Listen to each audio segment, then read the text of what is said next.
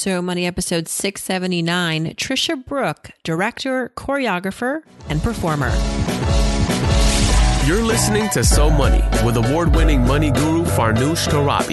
Each day, get a 30-minute dose of financial inspiration from the world's top business minds, authors, influencers, and from Farnoosh herself. Looking for ways to save on gas or double your double coupons? Sorry, you're in the wrong place. Seeking profound ways to live a richer, happier life. Welcome to So Money. Welcome to So Money, everyone. How's it going? I'm your host, Farnoosh Torabi. Trisha Brook is our guest today, and she does it all. She works in film, TV, theater. She's a writer, director, and choreographer. She's also, because she has somehow some extra time in her life, the founder of The Big Talk, and it is a popular service where she uses her expertise in the art of public speaking to make other big talks and keynotes a success. Her clients have gone on to earn seven-figure income streams. They have received invitations to speak with the FDA and speak at TEDx events all over the country. Trisha recently produced a documentary called The Dinner is Full. It's about a man named Chris who started the 747 Club, and that is a dinner club for strangers to gather and meet authentically around simple pasta sauce. Her next musical is Committed, coming in February of this year, and that is a story of 8 psychiatric patients struggling with their mental illnesses in a 1989 psychiatric ward. And the aim of the show is to destigmatize mental illness through honesty, humor, and art. Trisha is also the producer of TEDx Lincoln Square and the host of the podcast, The Big Talk, where she currently interviews people who talk for a living. Trisha and I discuss why being a starving artist is neither sexy nor so money, how she managed to make money while on the road traveling with her dance company, and if an employer won't pay you what you're worth, if you discover a male coworker is making twice as much, should you take the job? Should you quit? Should you sue? Trisha has a detailed personal story about this. Finally, how to convince investors to invest in your project, especially a risky theatrical production. So much ground we cover with the wonderful Trisha Brook. Here we go. Take a listen. Trisha Brook, welcome to So Money, my showbiz guest of January. It's so nice to connect with women who are from so many different industries. Welcome to the show. Thank you so much for having me, Farnoosh. It's a pleasure to be here. Earlier, I was asking you, how would you describe your industry? Because you do so much as a choreographer, as a producer, as an actor, as a director, as a dancer. Is it fair to say you're in show business? It's exactly fair to say I'm in show business. I work in film, TV, theater as a writer, director, choreographer, and I also produce theater and film as well as TEDx Lincoln Square. And I really take a theatrical lens, a theatrical point of view as the executive producer of TEDx Lincoln Square. It would be great to infuse your sense of entrepreneurship more and more into the world of entertainment and performance, because I feel like as artists, sometimes we get so bogged down in our craft.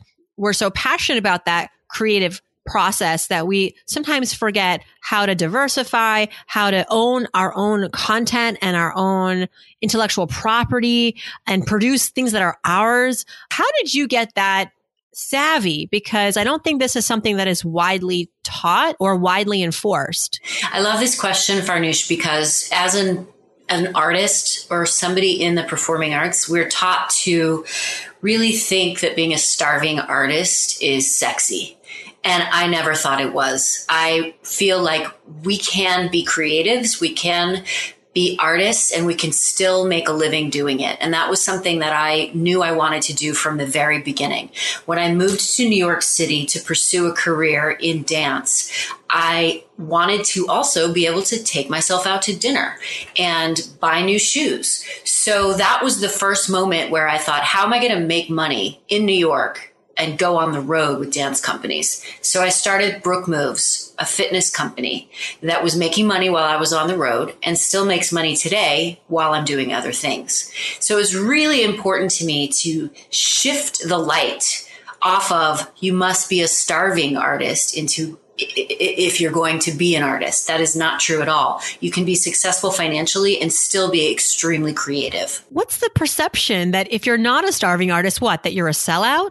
Yeah, that you're a sellout or you're not suffering. And in order to create good art, you must always suffer. Yes. Not true. Not true. You don't have to be a depressed alcoholic, poor, homeless, although plenty of famous artists, have come from those adverse backgrounds, but it's not something that, we would wish on anybody. Why would we wish that on anybody? I don't know. We have enough internal suffering. We don't have to also suffer by not having heat, hot water, enough money to pay your bills. Well, I love that we've already jumped into money, but let's take a step back because it's not every day I get to have such a successful female industry leader in the industry of show business on So Money. It's a very crazy time. Let's just call it that. That's happened, with regards to what's happening as far as gender equality. And for a long time I can remember watching every awards show. And for many years, there was at least one or two instances at each award show where women would take a stance against gender discrimination, the gender wage gap in Hollywood, the gender opportunity gap in Hollywood, and not just Hollywood, but across the industry everywhere around the world. And now with the demise of people like Harvey Weinstein, and now we're kind of pulling the curtain, so to speak. How has that, one, impacted your work to any extent, but also where do you think this is taking us? Do you see a new dawn? I'm really glad to be able to talk about this. It's a devastating time. It is also an awakening time. And I surround myself on sets with women.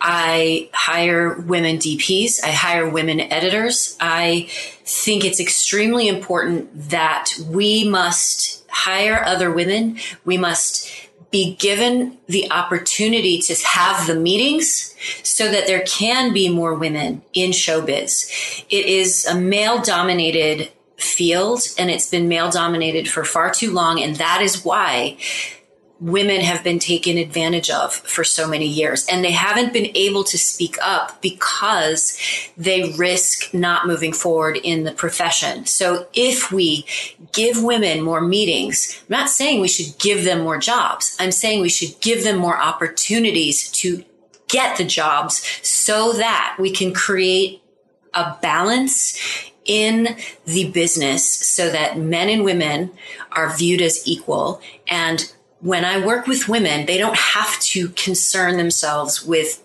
what they're wearing, what they're showing up to. It's about the work. There's never any issue with gender. It's about doing the work and creating a safe environment. And that's what I want to see happen in Hollywood. I want the environments to be safe so that the work can be done. You got to wonder, not only do we have to give them the meetings, we have to pay them enough. Because a lot of what keeps women vulnerable in any industry, vulnerable to attack by man, sexual harassment, is that you don't feel you have the economic independence, the financial independence, the financial freedom to fight for yourself, right? Because with money comes a lot of courage, I think. I mean, you can still be courageous and poor, but you know what I mean. If you feel economically challenged and also this is not necessarily the path for you if you are going to make more money. You have to please this man who's going to give you this job. That needs to change. I think that's part of it too. It does need to change, and it needs to change by having women ask for what they're worth. We need to ask for what we're worth. We need to not accept a cent less than what we are worth. And if that means we don't get the job, I believe we need to stand up and not take the job. We need to adjust this as women. We need to ask for what we're worth, accept not a penny less. Did you always feel this way and practice this, or did you maybe learn early on the importance of speaking up for yourself, Trisha? I think you have a lot of grit. And I wouldn't be surprised if this is just in your DNA, but I also wonder if you had an experience that taught you this lesson. It has always been in my DNA, but I was very fortunate to have an experience when I first moved here and I was working with a dance company, and my best friend in the company was male. And casually we were talking about what we were getting paid, and I learned he was being paid more than me. So I went to volunteer lawyer for the arts. I got myself a lawyer for free, and we sued, and we won because he was discriminating against me. I should have been paid just as much as the dudes. I was dancing just as much as the guys. What? That's amazing. And can I ask for the details of that? Like, you know, to maybe say specific numbers, but was it he making like twice as much? And with the lawsuit, did you just get your money that you were owed, or was there like a settlement? He was being paid twice as much as I, and we did not ask for any money in return. We just asked for him to pay the women the exact amount as the men, and then I quit the company. Wow. So it wasn't just you, it was multiple women. It was all the women. The women were being paid 50% less than the men. And it was an equal amount of men to women in the company. Incredible. And what was their defense? I don't actually remember what their defense was. They settled pretty quickly, and they paid those women what they were worth pretty quickly. Oh, well, I'm so glad for that. And think about all the women that you helped out. You know, I was recently speaking at a conference on negotiating, and it hit me. And I said this out loud as it was hitting me. I said, here's the thing. When you ask for more, we all win because it elevates the baseline. You know, when Trisha's making more because she fought for that, then it's going to help the woman right behind her that's coming up for that job after she leaves. And it's not a guarantee, but when we talk about what we're making, that's really powerful. And then we are able to go in and ask for our worth. I mean, you talk about knowing what you're worth. Part of that means asking around to your colleagues and your peers in your industry, how much they have made, are making, are negotiating. That informs you.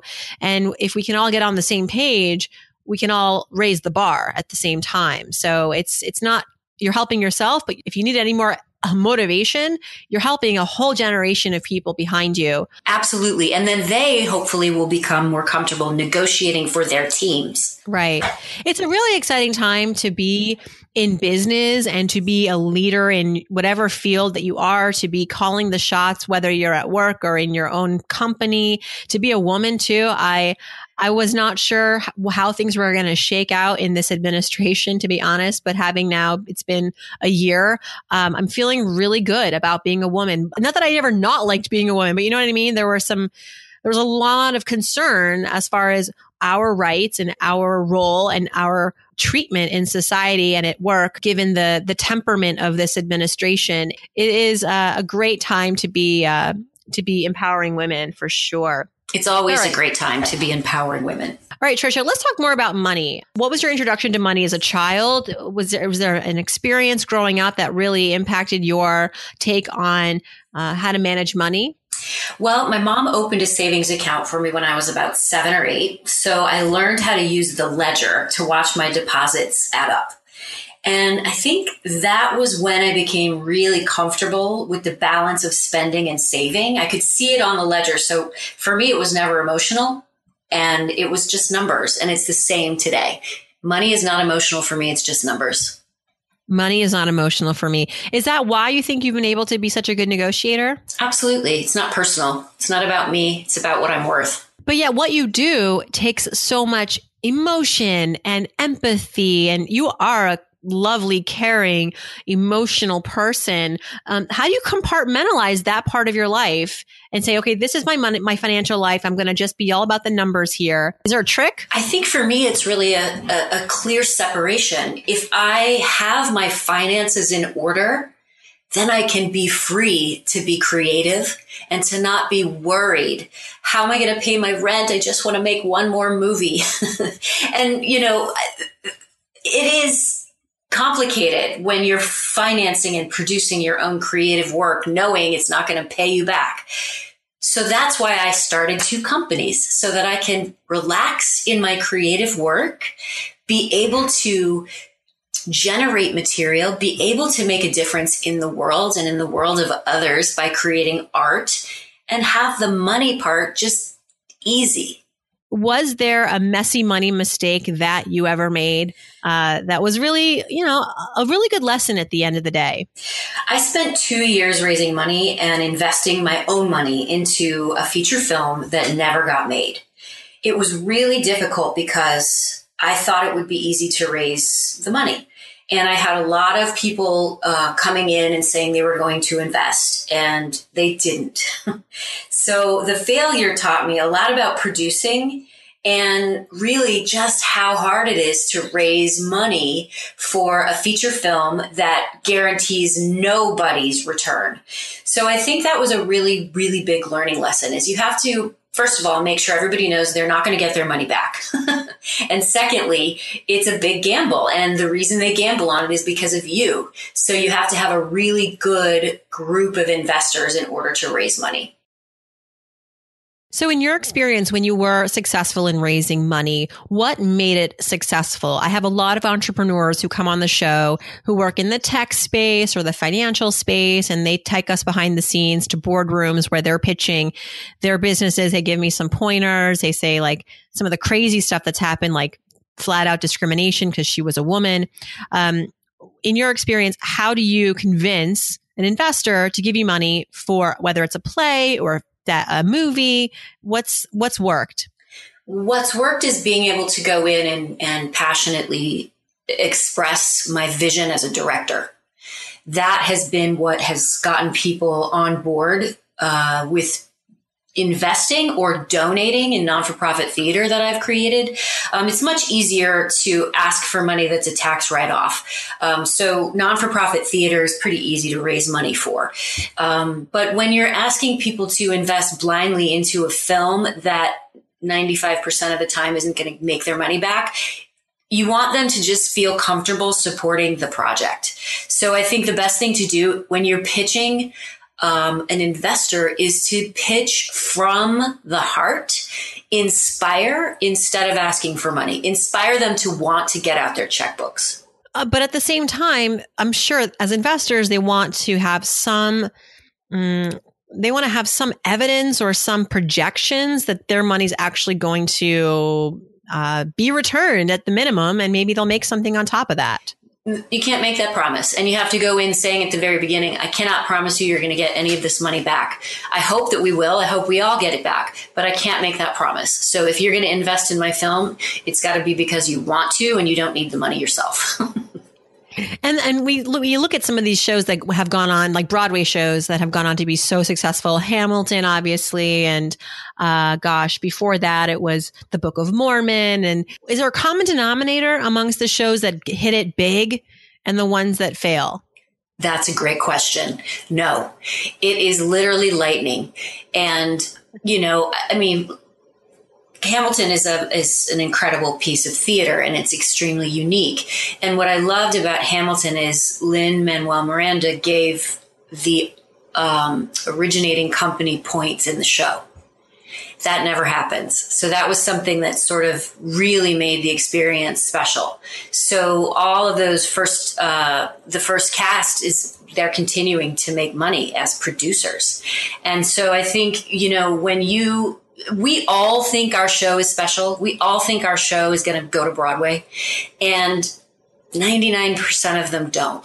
So you just have to keep showing up. And that's why I say, separate the money from the creativity and from your passion. You might get rich, but you probably won't if you're an artist, which is why you want to have a business on the side so that you can potentially get rich with that. And we haven't even talked about this, but you're also the producer of TEDx Lincoln Square.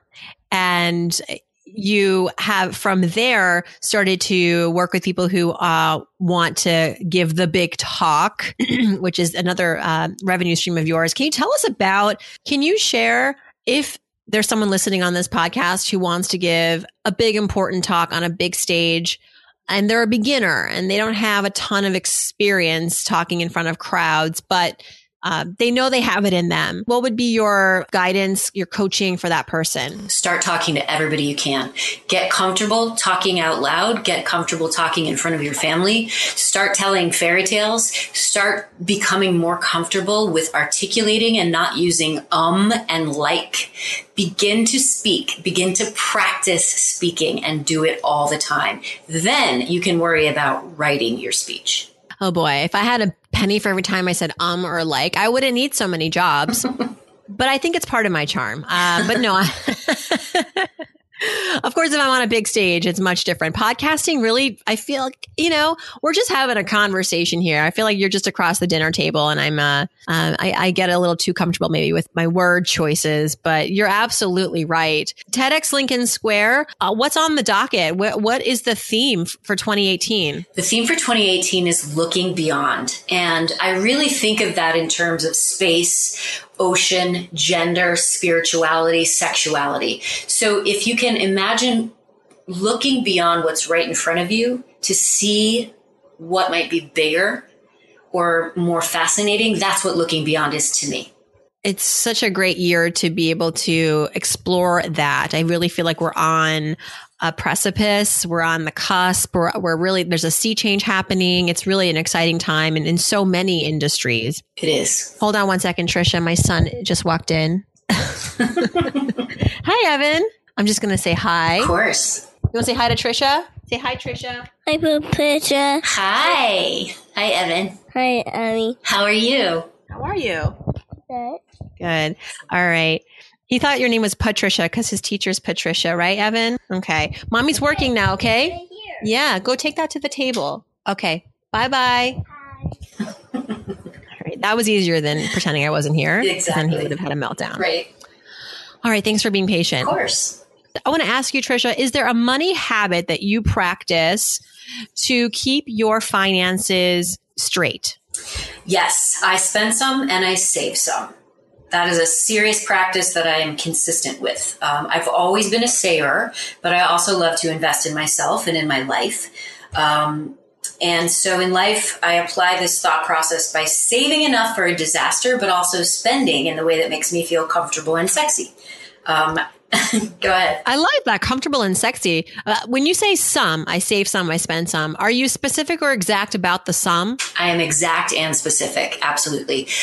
Each account gets a certain number and I make that happen every single month. And if there is an issue with not enough coming in to pay the bills, then I adjust my spending the following month so that I can afford everything. Is there any rituals that you do, especially at the top of the year with regards to maybe your budget or your credit, or as an investor, as a female entrepreneur too? Like, what are the concerted efforts you make for your business, financial efforts? Well, this year is going to be a little different because I was involved in that Experian hack. So I am definitely going to be checking everything multiple times to make sure that I'm still safe. Oh, wow. Yeah. How did that surface for you? They sent out an email and all you had to do was submit your last four numbers of your social and they could identify whether or not you were part of the hack. And I was. Ah, wow. And so have you done a credit freeze? I've done a credit freeze. I've done, they actually gave me insurance for the next year, $1 million coverage for the next year to cover any issues that might come up. And I use LastPass, and that's a great software that also keeps an eye out for any strange activity. That is a really good tip. And that's great that they offered you that huge insurance policy. Yeah. Unfortunately, this happened to you, but it sounds like they're trying to make it good. They really are. Yeah. I got 2 free credit checks and they're watching it. Awesome. All right, Trisha, let's do some So Money fill in the blanks. This is when I start a sentence and then you finish it. Just throw in the first phrase, word that comes to mind. Okay. If I won the lottery, the first thing I would do is? I would donate to Frankie and Friends and Emily's List. Then I'd take my husband on a trip. I'd buy a theater in New York and hire people to take care of it. Oh, wow. Would you buy an existing theater? Or would you start one from scratch? Would it be any different than the theaters that we're normally used to experiencing? I would buy the same theater that I'm used to working in so that it's rinse and repeat. Nice. It's like saving the Muppet Theater. Yes. From the crazy oil tycoon who lived. Oh, man. Yeah. As much as we can invest in the arts, it's such an important part of our lives. When you donate, where do you like to donate to? I like to donate to women in business and in women's organizations. Emily's List is actually a new organization that helps give women an opportunity to serve in office. So I highly recommend that because we need more women in politics. When I splurge, I like to buy... When I splurge, I like to buy massages. Nice. One thing I spend on that makes my life easier or better is sending out the laundry. Oh, yes. Laundry is the last domestic frontier for so many households. It's the last frontier that we have yet to conquer. I've conquered mine. But you've conquered it.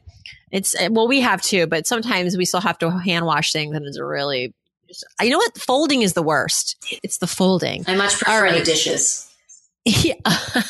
You know, one thing I hate doing is I hate unloading the dishwasher. I would rather wash dishes by hand than unload a dishwasher. It just seems so like, it just feels so, it's just boring. I don't know. I agree. One thing I wish I had learned about money growing up is you can be happy and rich. You didn't think you could be those two things at the same time? Is it the whole starving artist persona? I hadn't considered it. I thought that being happy meant, sort of, living, middle class, everything's good. But I absolutely think if you are a happy person, you're going to be happy poor and you're going to be happy rich. So let's choose rich. Yeah, thank you for saying that. Someone else on my show one time said that money only makes you more of who you are. Yeah. So if you're a generous person, you make more, and chances are you're going to give more. If you are a frugal person, but not that that's bad, but like, I guess miserly, let's say that, then if you make more, then it's not like you're going to be any more giving with that money. I completely agree with you. I guess also we grow up with this mindset, this expression we hear often is money doesn't buy happiness. And I think that can also distort your view of what being rich and wealthy necessarily means. Right. And it can be a good thing. I mean, I always say that doesn't buy happiness, but it can make your life easier when you know how to manage it right. And certainly if you are someone who likes to give and you know what to do with that money and the experiences to afford with that money, certainly that can increase happiness and fulfillment in life. Definitely. I mean, look at Melinda and Bill Gates. Right. Exactly. They're such a wonderful example. All right. Last but not least, I'm Trisha Brooke, and I'm so money because I am so money because it does not define me or validate me. That is why I am so money. I love it. Thank you so much for giving us so much to, one, look forward to in the new year. You've given us a lot of hope about how things are evolving in the world of show business. The great work that you put out is so inspiring and so important. And you yourself, just how you take on the day is really exemplary, Trisha. The fact that you're not allowing this starving artist mentality become you, and that you want to really change that mindset is important. And thank you for your work. Thank you so much for having me, Farnoosh. And I hope that we can continue to validate women and create equality in the workplace. Thanks so much to Trisha for stopping by. Her website is trishabrook.com, and Brooke is spelled BROUK.com. And to learn more about her speech services, go to thebigtalknyc.com, and there you can download a free book, Trisha's free ebook called The Art of the Start. That's thebigtalknyc.com. Thanks for tuning in, everyone. By the way, if you want to reach me, it's really easy. Go to SoMoneyPodcast.com and click on Ask Farnoosh. There you can send me your money questions or career questions. You can also there imply that you want to co-host with me on the Friday episodes. We've been doing this for several months now, bringing on some listeners onto the stage to go through our listeners' questions and share your own insights with us. And I love getting to know you a little bit better that way. So would love to connect. Thanks for tuning in, and I hope your day is so money.